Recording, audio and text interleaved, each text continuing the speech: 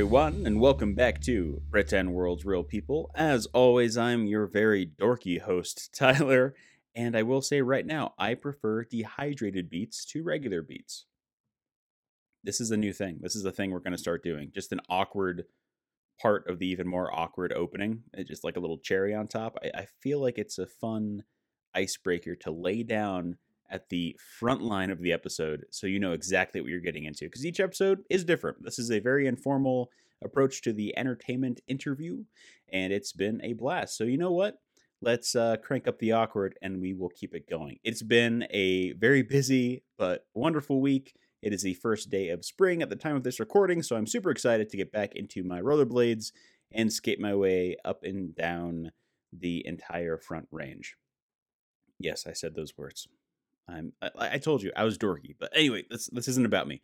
I do want to get into this week's episode because I had a blast chatting with this amazingly talented fella by the name of Shannon McClung. Now, you may recognize him from a myriad of projects he's been a part of, including Brooklyn Nine-Nine, 911, the Goldbergs, the Orville, the newest season of Party Down, and he's a writer for Strawberry Shortcake, Berry in the Big City, which I cannot wait to check out. It was just, honestly, it was so much fun chatting with him, getting to hear his story, the fact that he's worked for Universal Studios for years, and hearing how he juggles, his day job with acting and with his podcast and everything else he wants to do with his writing.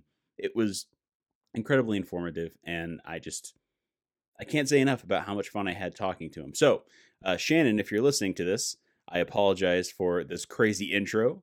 And without further ado, everyone, let's sit down, grab your last box of Girl Scout cookies, and let's have a chat with the fantastic Shannon McClung.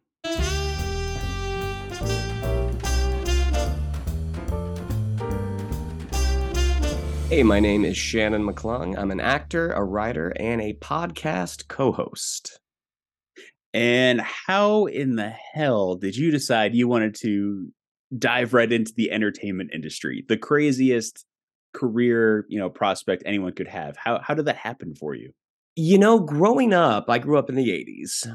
And so I always just had a sense of play. Like whenever we were at recess in school, I liked playing sports and all the other things, Foursquare and whatnot. But I loved it when we could get a good game of Star Wars going on or a good game of Super Friends. And it wasn't until I saw my oldest sister in her junior high play that I thought that was something I could do. And it was so cool seeing someone that I knew on stage, and there were lights and there was an audience and they were laughing, and she wasn't that good. I'm like, well, I know I can better than that. So so after that, it was probably in third grade that I did my first kind of school play. And my teacher, I was in an advanced reading class, and we had tackled, this is going to show you how advanced it is, Tyler. We had tackled It's the Great Pumpkin, Charlie Brown.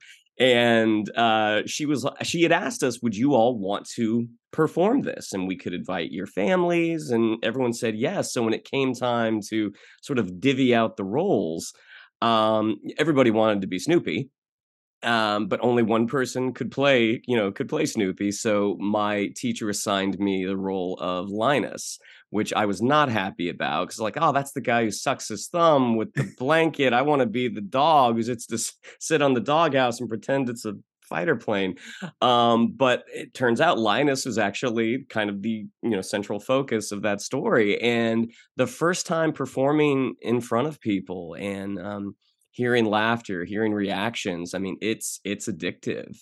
And I did school plays throughout middle school. And then when I got to high school, I auditioned to be in a magnet program for visual and performing arts in Orlando, Florida. So I went to the same school as like Wayne Brady, and Joey Fatone is actually in the year ahead of me. So it was kids from all over the county who got to go to this school that had a focus on visual and performing arts.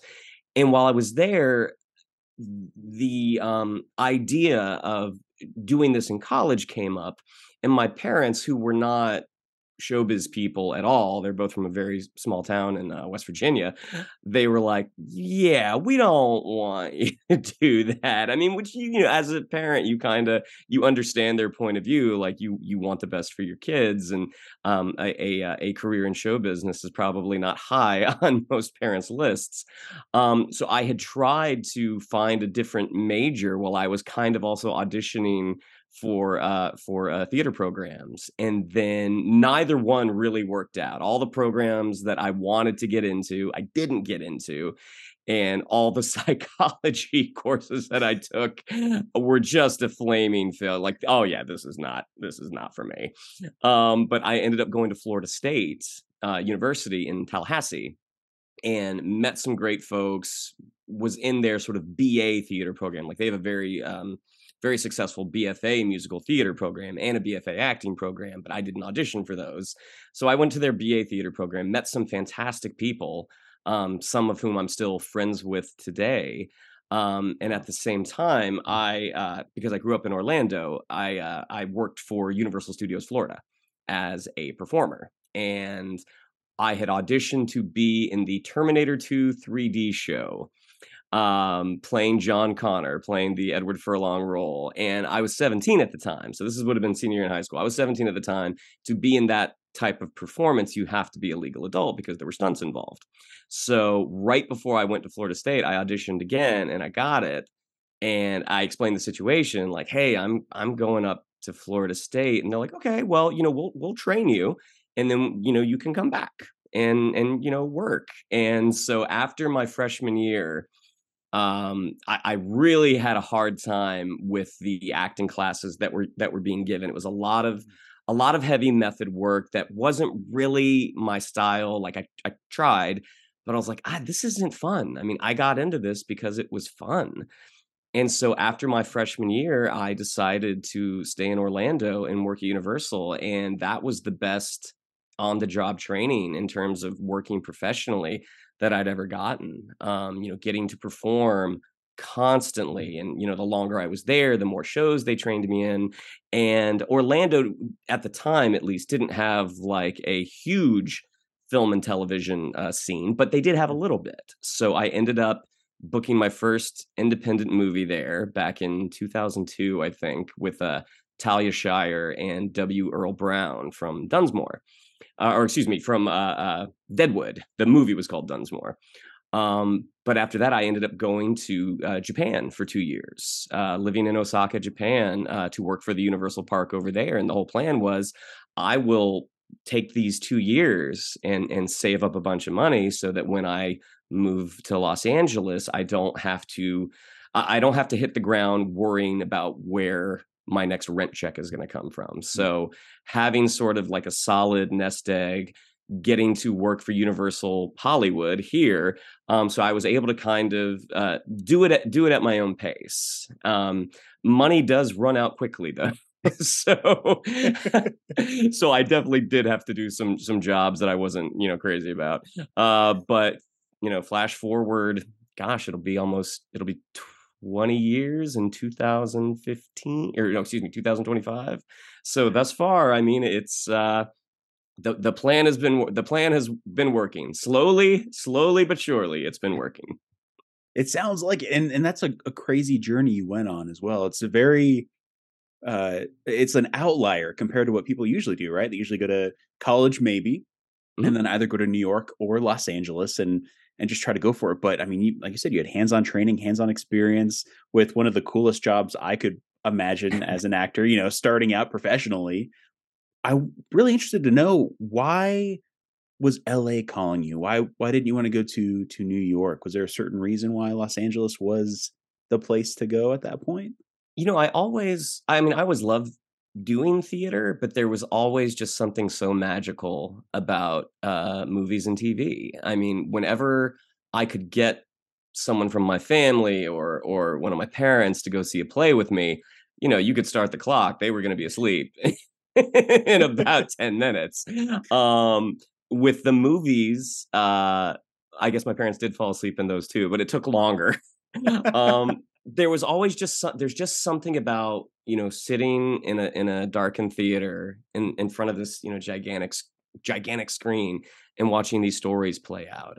I do like New York. I've had the opportunity to work there a couple of times. It's also the type of city that, for the way I'm made, I'm like, this seems like a really hard place to struggle because you've got weather, you've got just the type of environment that I wasn't used to, sort of that those walking neighborhoods and subways. I mean, LA, which is, obviously much larger than Orlando, but LA, the first time I came out to visit, I'm like, oh, this seems familiar. And also the weather is very similar, minus the humidity. It's very similar to Central Florida, which is which was what I was used to. Which is fair. Yeah, absolutely. I mean, compared to Central Florida, I was born in Tampa. I've only been there a couple of times, but Is that yeah. right? Well, each time going down, man, I live in Colorado now, and I want the dry heat. I can't do this. It's too much. Whenever I would fly, like I got used to, I became acclimatized to the West Coast, Yeah. and whenever I fly home to visit my family, as soon as the cabin depressurizes, my hair falls down and my pores open up because the climate is like I mean, I don't know how I dealt with it for over 20 years, that the moment you step outside, your back is immediately just Oh, drenched with sweats. that was it was a very real fear of mine, ever having to live there and then say go on a date, because the last thing you want to do is sweat, right? Just imagining 5 different changes of a top before you go, it freaked me out for a good long while. But going back to you after that weird tangent, sorry, the coffee is really kicking in today. Uh, while you were growing up, I mean, you were really into the performing part of it, essentially like creating stories and acting those stories out. And, you said you love Star Wars, and just having that love for pop culture and cinema and entertainment. Did you have anybody you looked up to, not to idolize, not to model after, but, outside of your family, looking at maybe, say, a certain performer or a certain director or writer and saying, "I wanna do what they do." Was there anybody that stuck out during those times? Well, again, being the Star Wars and Indiana Jones fan, I mean, Harrison Ford was the guy that, whenever he would come on screen, he was just magnetic, and he just played the coolest characters. But it wasn't until I saw Michael J. Fox in Back to the Future, because I had also watched Family Ties, which is the sitcom he was on in the 80s, that it occurred to me I had trouble separating the role from the person. And it was when I saw Michael J. Fox in Back to the Future that I'm like, oh, that's not Alex P. Keaton. And that's not Michael J. Fox, who I've seen on, talk shows. I'm like, that's a different guy. And so, obviously Han Solo and Indiana Jones, they're different guys, but that's Harrison Ford. With Michael J. Fox, that was the first time I saw the distinct two different personalities. And for a young person, I mean, that was the first time that it clued into me that, oh, this is something he's doing deliberately. Like it was just fascinating to me. Um, and then a performer that really just his performance has always stayed with me was Andre Brower in Glory. Like, we had watched that film in a history class, and obviously in a film filled with award-winning performances. Denzel Washington won the Oscar, I believe, for Best Supporting Actor. Andre Brower's character, always, his journey was just so fascinating to watch, where he began and where he ended. And just in terms of the craft, I'm like, I want to be able to do that.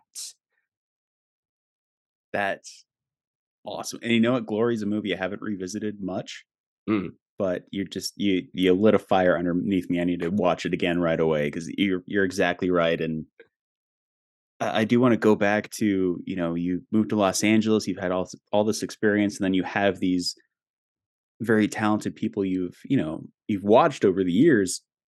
What was your first goal upon moving to Los Angeles? I mean, as far as performance goes, what was the first thing on your list you wanted to accomplish once you got there? not to have to move back to Orlando. That was number one. But I came out, a lot of my friends from Florida State had moved out here, and the majority of them stopped acting. And because that's something I think when you move to Los Angeles, you might have the initial, impulse that you want to be an actor, but when you're surrounded by the business, you see all of the other things that go into it. Hmm. And a lot of folks find things that they love more, which, at the time, like, it seems impossible for a young actor. Like, no, no, no, no, I have to go be a movie star. When you see everything that goes into making a production, most of my friends found things that they liked doing better. So I came out probably fairly ignorant. um, I had a couple of friends that had told me, like, here are the websites you need to sign up for, like Actors Access and casting networks and stuff like that. And then you need to get a commercial agent. And I'm kind of like, well, okay, but what about movies and TV? Like, yeah, it's not the way it works. There's a process to this. And so the first objective was to get a commercial agent, which I got super lucky that I had submitted myself for some commercial on casting networks, and the casting director, who I'll never forgive myself for forgetting her name, but she held me afterwards, and she was like, "I see you don't have an agent," and I was like, "No, I don't. I mean, I've done sort of the obligatory things you have to do, which is do back then you used to do a big mailing." And I'm like, I haven't, heard anything back. And she's like, okay, I'm gonna give you the name of someone, and I'm going to call him, and I want you to make an appointment with him. And so I met this guy, this agent, and he was like, well, if she says you're good, I'll believe her. And he signed me. And so just got super, super lucky that I was in front of the right person at the right time. Unfortunately, I never booked a commercial. I ended up meeting a couple of casting directors, and I ended up the first television series that I booked out here was House back in 2007. And it was for the season premiere. And so I had booked this television show, and it wasn't a large part, but it was an emotional part. So when it came out, I had a nice big emotional close up where it looked like I was on the cusp of crying. Like, is he about to cry? Is he going to cry? And from casting directors seeing that, I started to get called in a little bit more, and they were calling my commercial agents. And he's like, I have no problem doing this for you. He's like, but you should probably try to find a theatrical agent. And I was like, well, that makes sense. And so using that, like, I had spoken with a friend who had forwarded my name onto his agent. So I met with his agent, his theatrical agent, and the agent was just like, yeah, I'm on board. I saw your scene on House. It was really good. It's like, the only deal is I only take people across the board, and I don't know how much your audience knows, but across the boards means they represent you theatrically and commercially.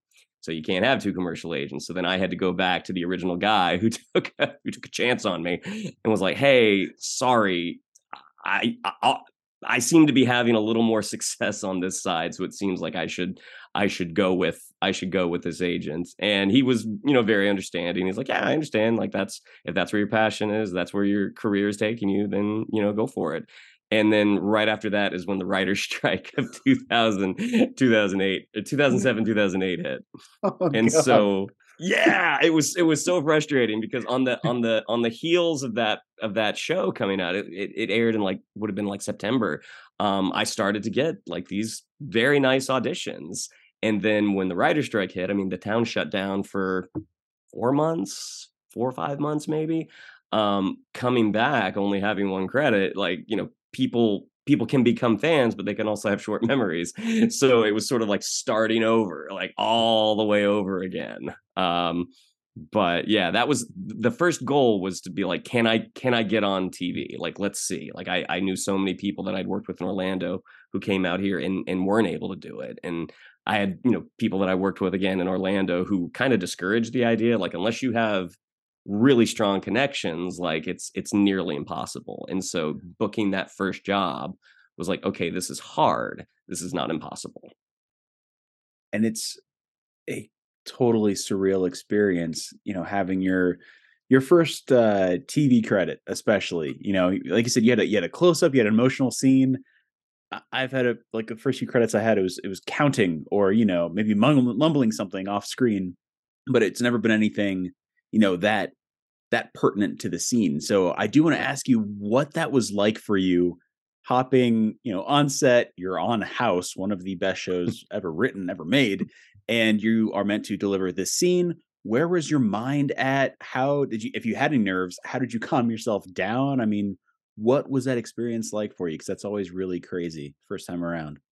A little overwhelming, Mhm. because going on, like, I'd been on lots before to audition, but, when you are working on a show, like, you find the production assistant, like, they kinda give you some direction, like, "Hey, this is where we are, you're gonna meet here."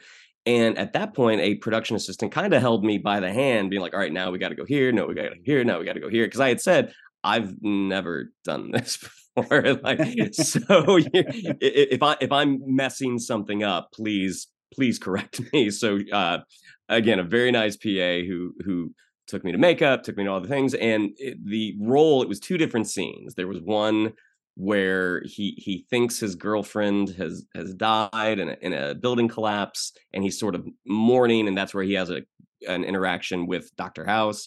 And then the second scene is him discovering that she's not dead. Like, she's actually in this full body cast, and she's so kind of mangled from a building falling on her, like no one recognized her.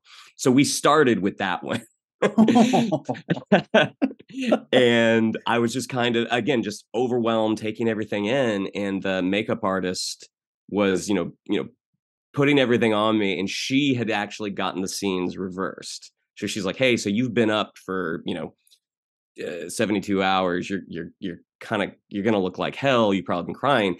And so I can't see what she's doing. She's just, doing all this stuff, and then I look and I see how tragic I appear, and I immediately, my eyes just welled up, and I'm like, "Oh, okay, so that's how you do it. All right, great." And then she realized, like, "Oh no, we're starting with the end." So she took all that stuff off, put just, regular makeup on, and then walking in, Hugh Laurie wasn't there yet. Like, the second scene is just myself and the other actor, and so just walking in, just overwhelmed. I mean, so excited, like, all of these, nerves, but still just kind of so grateful to be there, because it was just sort of like the embodiment of, like, "Oh, okay, this, it's hard, it's not impossible." And I remember at one point, uh, I was smiling a little too big after seeing that she's alive, and the director, a guy named Darren Sarafian, who, really, really nice guy. I can hear him. He's like, "All right, Shannon, smiling, smile. Too much, too much." And afterwards, he had said, like, "Hey, so yes," he's like, "You're happy to see her." He's like, "But you can't go full, Colgate." And then I explained, I'm like, "Yeah, sorry, this is my first thing." He's like, "You know what? You're doing great. Let's do it again." And then we got it in a couple of shots. And then doing that first scene, one of the ADs had told me after we finished the first scene, he's like, "Okay, so your next scene is literally the last scene of the day." Um, Flash forward 12 hours later, getting to meet Hugh Laurie, and again having that difficulty of separating the person from the role. I'm like, this guy just looks intimidating, and like, he spoke in his American accent the whole time. He never dropped it. He ended up being just a lovely guy. But yeah, just getting to share dialogue with him, with someone that I had only seen on the screen. It was fantastic. Oh my god, that's such an amazing, like, big first credit to have. That just, and it's a fantastic story too. I've never worked on a lot, but I can only imagine, the concentrated chaos as opposed to shooting on location, where things are kind of disbanded. There's just a lot. But then, you said strike happens. You have one credit. It's kind of like starting over from ground zero. Yeah. This is usually the time where, doubts start to creep in, or maybe you start to look for a backup plan. Did you have a backup plan in order, or were you focused on, no, this is what I want to do? I'm not going to, become an accountant. I'm going to focus on this. I mean, I had told my father many times that if this showbiz thing doesn't work out, I'm gonna be in trouble because I have no other marketable skills. No, I mean, my friends, the friends that I had made here who had been, at it for a while, had said like, "Look, this is crappy that everything is shut down. It's going to be resolved. It's gonna come back." And luckily, because I did have the job at Universal, I was still actively performing. And while we were here, I mean, there were still acting classes going on. There were still things. There were ways to exercise your craft. But no, I never had the inclination to think of like what's my backup plan. I mean, my my pseudo backup plan was the fact that I like to write, and I luckily have some friends who were writers as well, and I was able to start doing that a few years ago. And another one of those things that I'm like, I had no idea I was going to enjoy this as much as I do. But in terms of a backup plan, no, I mean, this was kind of it. I mean, I knew worst come to worst, I can always go home. Like I can always, my mother would be thrilled, even now, if I would come home. Um, and because I do enjoy performing at Universal, I'm like, Universal ain't going anywhere in in Orlando, and luckily, there are roles of varying ages. So again, worst come to worst, I can always go back and make a living. But in reality, no. Like this was it. This was the decision. Ooh, you know what? I do want to dive into the writing portion of it. When that occurred, when you realized that you could dive into writing and work with a group of people, what was that experience like for you? Did you guys just tackle into essentially brainstorming a hypothetical screenplay? Were you looking at making your own content? Like, where did that lead you? That's really cool. A friend of mine back in Orlando, we had come up with this idea. My group of friends in Orlando, we always talked about. We loved going to movies. We loved television, and we just loved being like, well, this movie was good. What if they did this? What if they did that? And he and I had come up with this concept that we thought was just the funniest thing. And while I was in Japan, a friend of mine bought me Final Draft, which is a screenwriting program. It's the one that a lot of folks use. And finally seeing how something is already kind of formatted for you and how you have your settings, and it's this key for action, this key for dialogue, this key for a character. Actually having those tools really kind of solidify like, oh, okay, this is again, it seems impossible, but it's not. And I remember I wrote a first draft, sent it to my friend who couldn't believe that I was able to write almost an entire script. And he's like, "Well, I feel like you don't really need me anymore." But then the two of us collaborated, and we were able to get it to a place that we were really happy with. And some of my friends who were writers out here, they started off as executives, development executives. So we sent the script to them, and they gave us some notes. But they're like, "Yeah, this is good. Like you guys can write." I mean, we have no formal training. Our formal training is going to the movies. And I ended up getting hooked up with a manager, and he took the script out, and it got for a couple of guys who had no idea what they were doing. It got a pretty good response, and we had signed a deal with one producer to kind of develop it. It didn't go anywhere. A lesson that I did learn in writing is you always want to have more more than one idea, because we got to go on all these meetings where I'm sure you've probably heard of like the water and couch tour. So we would sit down and be like, guys, we read the script, we loved it. What else you got? And my friend and I kind of looked at each other like, ah. And so we found out after our first meeting, like, okay, have BS something. Like we have to have something. So we had written a couple more features. And then the acting part started to take off. So that kind of fell by the wayside. Mm. My friend unfortunately fell ill and was not able to write the way that he used to. And then right when acting started to slow down a little bit, a friend of mine was running an animated series. A lot of my friends write in animation.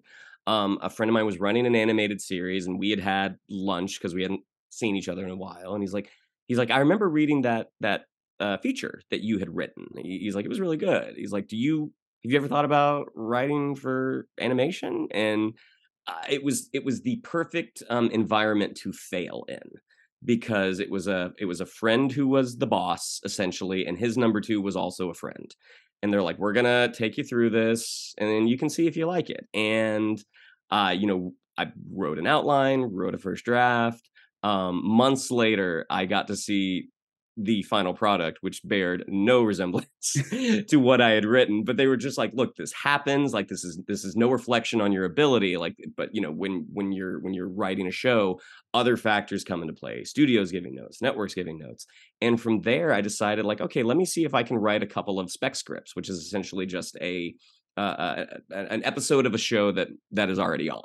So I wrote a couple of spec scripts. The same friend who had hired me the first time, I sent him that script. He was working for a bigger studio at this time, so they needed to see something. So he sent this. I think it was a Teenage Mutant Ninja Turtles spec.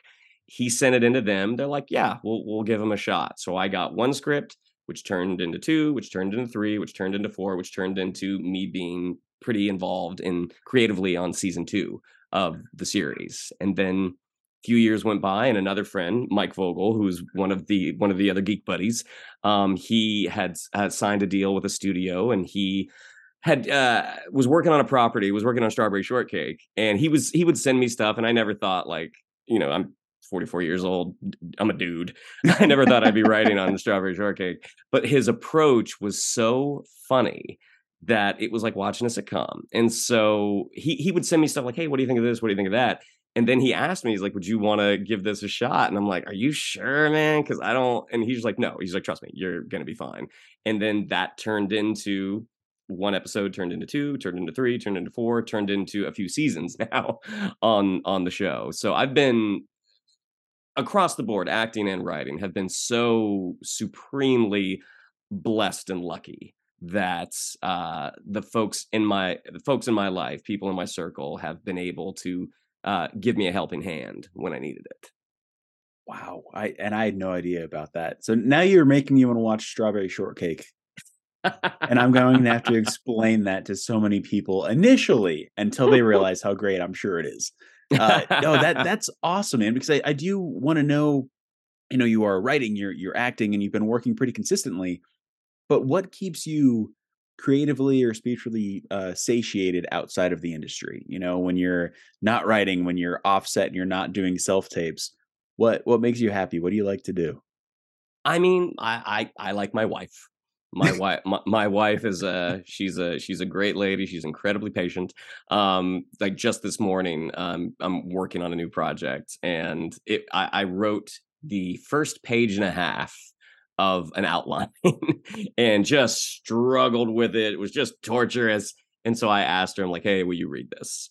And she read it, and she will give me her unvarnished thoughts at all time, and be like, well, who's the audience for this? Why would you use this word? What about this? What about this? I mean, she's supportive, but she's not blindly supportive. Like she very much will ask questions and offer opinions.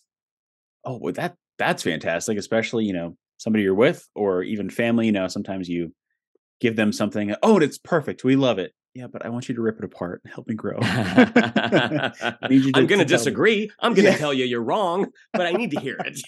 I may have slight tears, but I will walk away before they start pouring. It'll be fine. It'll be fine. No, that's fantastic. I love that you have that support too, and someone who is, like you said, unbiased and willing to give you criticisms to make that better as well. Because I know I'm getting closer on time here, I do want to know if you have a party story you could share with our listeners. So something that has occurred during your experience performing, during your fantastic career that stands out so immensely you could easily recant it amongst friends at a party. It could be funny, it could be tragic, it could be horrific. It's usually funny, just to give you a baseline. But if you have a story you could share with our listeners. Well, it was tragic in the moment, but it's funny now. I had read for Teen Wolf, the MTV series, and the sides that I had gotten were from a previous episode. So like the role is going to be this. This isn't the role, and it was 4, 5, 6 lines, something like that, maybe about a page. And had a good audition. Found out the next day that I had gotten the job, and I remember it was on Friday. And they're like, hey, so we don't have a script yet, but you're going to work on Monday. Call time's going to be like 8 a.m. I'm like, okay, great. So Friday night goes by, no script. Saturday goes by, no script. So it's Sunday, and I'm like, okay, well, they know what they're doing, and I'm like, it has to be somewhat comparable to the scene that I auditioned with, and what came in, it was for a police dispatcher. What came in was about a 3.5 page scene that the majority was police calls. I mean, there was like, stuff happening all over, and it's like, unit this, unit that. And, generally, memorization as actors is something we have to learn to do. And if you can do it quickly, that helps.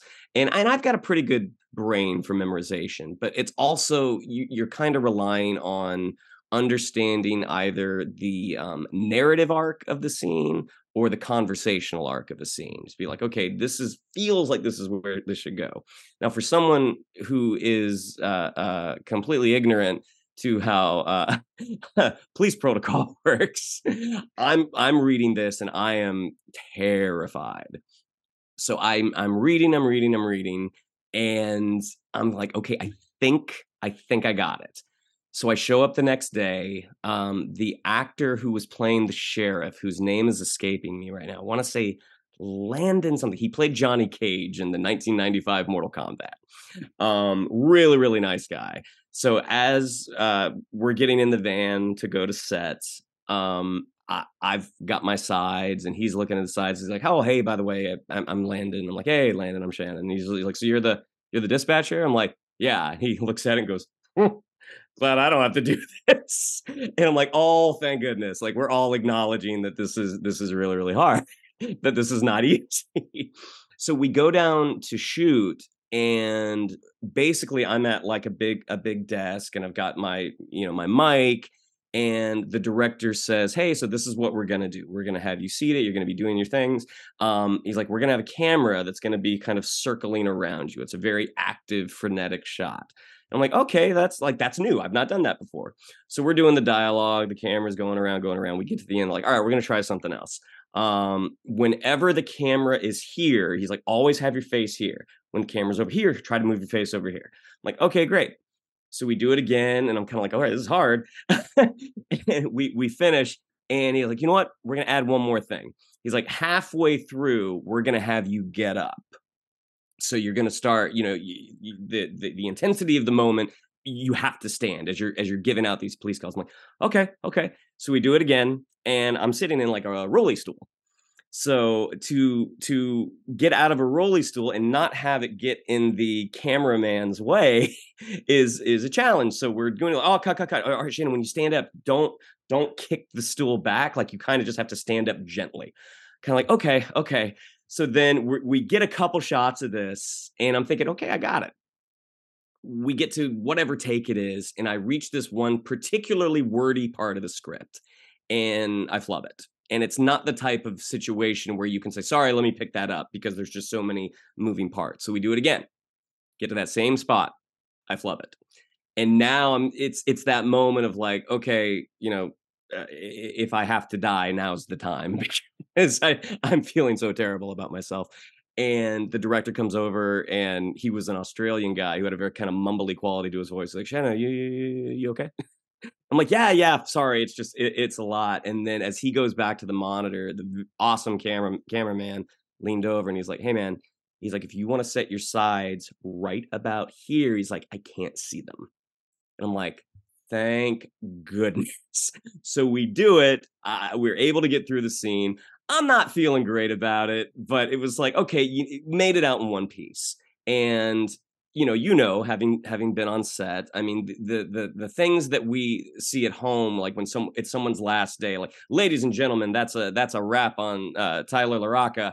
Yeah, that doesn't happen with someone who's been there for 3 hours. So everyone is just kind of gone. They are smoke. They are vapor in the wind, and I'm not feeling awesome. And then again, I can't believe I can't not remembering his name. Landon, I think, was just kind of like, "Hey, good to work with you, Shannon." I'm like, "Hey, thanks." And he could tell that I was not feeling great about it. And he grabbed me by the shoulder, and he went, "Look, what you had to do," he's like, "that was not easy." He's like, I know how you're feeling." He's like, it's gonna look great. He's like, and I bet we're gonna see you again. And I was like, okay, thanks. So that, that made me feel a little bit better. Watching the show, the take where I look down, no one else can see it, but I can see it. Like the take that I look down to get my place in the sides makes it into the cut. And then they end up penning me for a couple more episodes. Like it never worked out. Like the role always got written out at the last second. One that they actually ended up paying me for the shoot. But it was like, okay, that was, he was right. It worked out okay. However terrible I was feeling in the moment, it wasn't actually that bad. So not bad that the mistake is in the cut. That it added to your performance. It looked like a choice. It was really me trying to find my place. Like, oh, he's really into it. I think he looks really worried. Yeah, meant to do that. That's all. And you had verbal affirmation by Johnny Cage himself, so that's fantastic. Yeah, I was waiting for him to finish me. I have to. Got flashes of every single finishing move from the last 25 years. What, just for my own, research sake, which episode was that? Because now I have to go look it up. I want to say it was season. I've got my phone right here. I can look it up here real quick. And it was also the first time that I was in the opening credits. My credit was in the opening credits, which that was a new thing for me. That was pretty big. Oh, no way. Okay. I found it. Season 5, episode 10. Dispatcher Season 5, Patterson. Episode 10. Dispatcher Patterson. Yeah. I'm totally looking that up. That's awesome. Well, I mean, with that and with that experience you had, now would be a great time to ask, do you have any advice you could pass on to our listeners, whether it's somebody who's starting out right now pursuing their acting career, or somebody who has been in it for a while and is just trying to stick it out and keep going for that next self tape, that next audition? Do you have any advice that you've sort of hung on to that you could almost express to our listeners? Well, 2 actually. So this casting director who I'm friendly with, named G. Charles Wright, who has cast me a couple of times. He's a sitcom casting director. He had said something to me one time that I found so helpful going into the audition process. He's like, when you go in the room, don't audition for the job, do the job. Like keep the control on your side. He's like, don't go in there asking for a job. Go in there and let them know this is what you get when you get me. And that put me at ease to a degree that I've never been able to replicate. I mean, for 3 seasons, or 3 years rather, I just would say that every time, like, don't ask for the job, do the job. Don't audition for the job, do the job. And in terms of sticking it out, I mean, this is the type of thing that you have to love. You have to love it. Because otherwise, if you're doing it and you don't, when you hit those lean times, which every performer does, like it's a mathematical certainty. The love is what sustains you in those lean times. And you have to remember that if you don't book a role, it's not casting or the producers or, the showbiz gods pointing their finger at you saying, we don't want you. It's not that. It's just someone else's time. You're going to get what you're supposed to get. And I think as actors, we're emotional basket cases from time to time. I think we take things very, very personally. And if you want to take it personally, you have to take it personally with the victories as well. Like this was your time, but it's a job, and it's a job that you have to love to keep going. But also if you're in LA, if you're in New York, if you're in Atlanta, anywhere else where they shoot, New Mexico, Texas, Colorado, don't let it be your entire personality. Don't let it be the thing that you identify, that people identify with you. Like, live a full life, because at some point like this, it will end. Like, and you want those things that do mean so much to you, like family, friends. That's the thing that you want to be remembered with, because as awesome as this line of work is, when we get to work, it can go away, and you just want to hold on to those things that aren't going to, like your family and your friends. Absolutely. I feel like we've learned that even more so in the last 3 years, especially 2020. Uh, no, I thank you for that. I appreciate both of those pieces of advice. And with that, as we wrap up, I want to know, do you have anything that I can give a shout out to or promote within the episode notes? Yeah, so I was just on the season premiere of Party Down on Stars. They came back for a third season 12 years later. Um, the show that I wrote for, Strawberry Shortcake, Barry in the Big City, seasons 1 and 2 are both on Netflix, and I wrote a good chunk of some of those episodes. And obviously, I'm biased, but I think the show is very, very funny. I mean, obviously, we're making it for a younger audience, but there are jokes in there that make me laugh every time. That's all. See, you're just selling me on Strawberry Shortcake, man. I don't know what else to do. I was gonna watch or rewatch Breaking Bad, but now I think it's gonna be Strawberry Shortcake. I got to do it. I need something Well, different. Strawberry Shortcakes, the episodes are 4.5 minutes, so you will definitely get through it quicker. Perfect. Perfect. I do want to say before we wrap up and I end this recording that I want to thank you so much for taking the time out of your, like I said, your Sunday to sit down and talk about yourself, something that I think is hard for anybody to talk about. But sharing your story, it's really, really appreciated. And thank you so much for your time. I, Tyler, thank you. This has been a lot of fun, and also as someone who is a fan of the movie Wind River, I see you. oh, how dare you, sir? That has never happened. So thank you. Thank you very much. You can't see it, but behind me is my manifestation of hopefully starring in a Rocketeer reboot. So fingers crossed for that. You Oh mean no, what do you? this Rocketeer? Oh, buddy, I I've been hiding. I have a whole like Rocketeer plethora on my bookshelf, and yeah, just so much, so much. I'll have to talk to you later about that. But oh my god, I feel so seen. I do have one thing we do before we end each recording, and that is what I like to call an awkward goodbye. Okay, Have you ever seen the movie Wayne's World? I have. Okay. Remember the scene where Wayne leaves because Rob Lowe has screwed over their production and Garth is left to his own devices in front of that blue screen, just mumbling nonsense and really scared? Yeah. Yes. Yes. Yes. Okay. Yes. The cool nuts. Yeah. Yes, I do remember So the scene. that is the origin point for the end of the show. All I'll do is I'll give you a silent 3, 2, 1 cameraman, and then I'll point. When I point to you, give me your best verbal awkward goodbye, and I'll stop the recording from there. Sound good? Okay. All right. All right, buddy. Here we go. In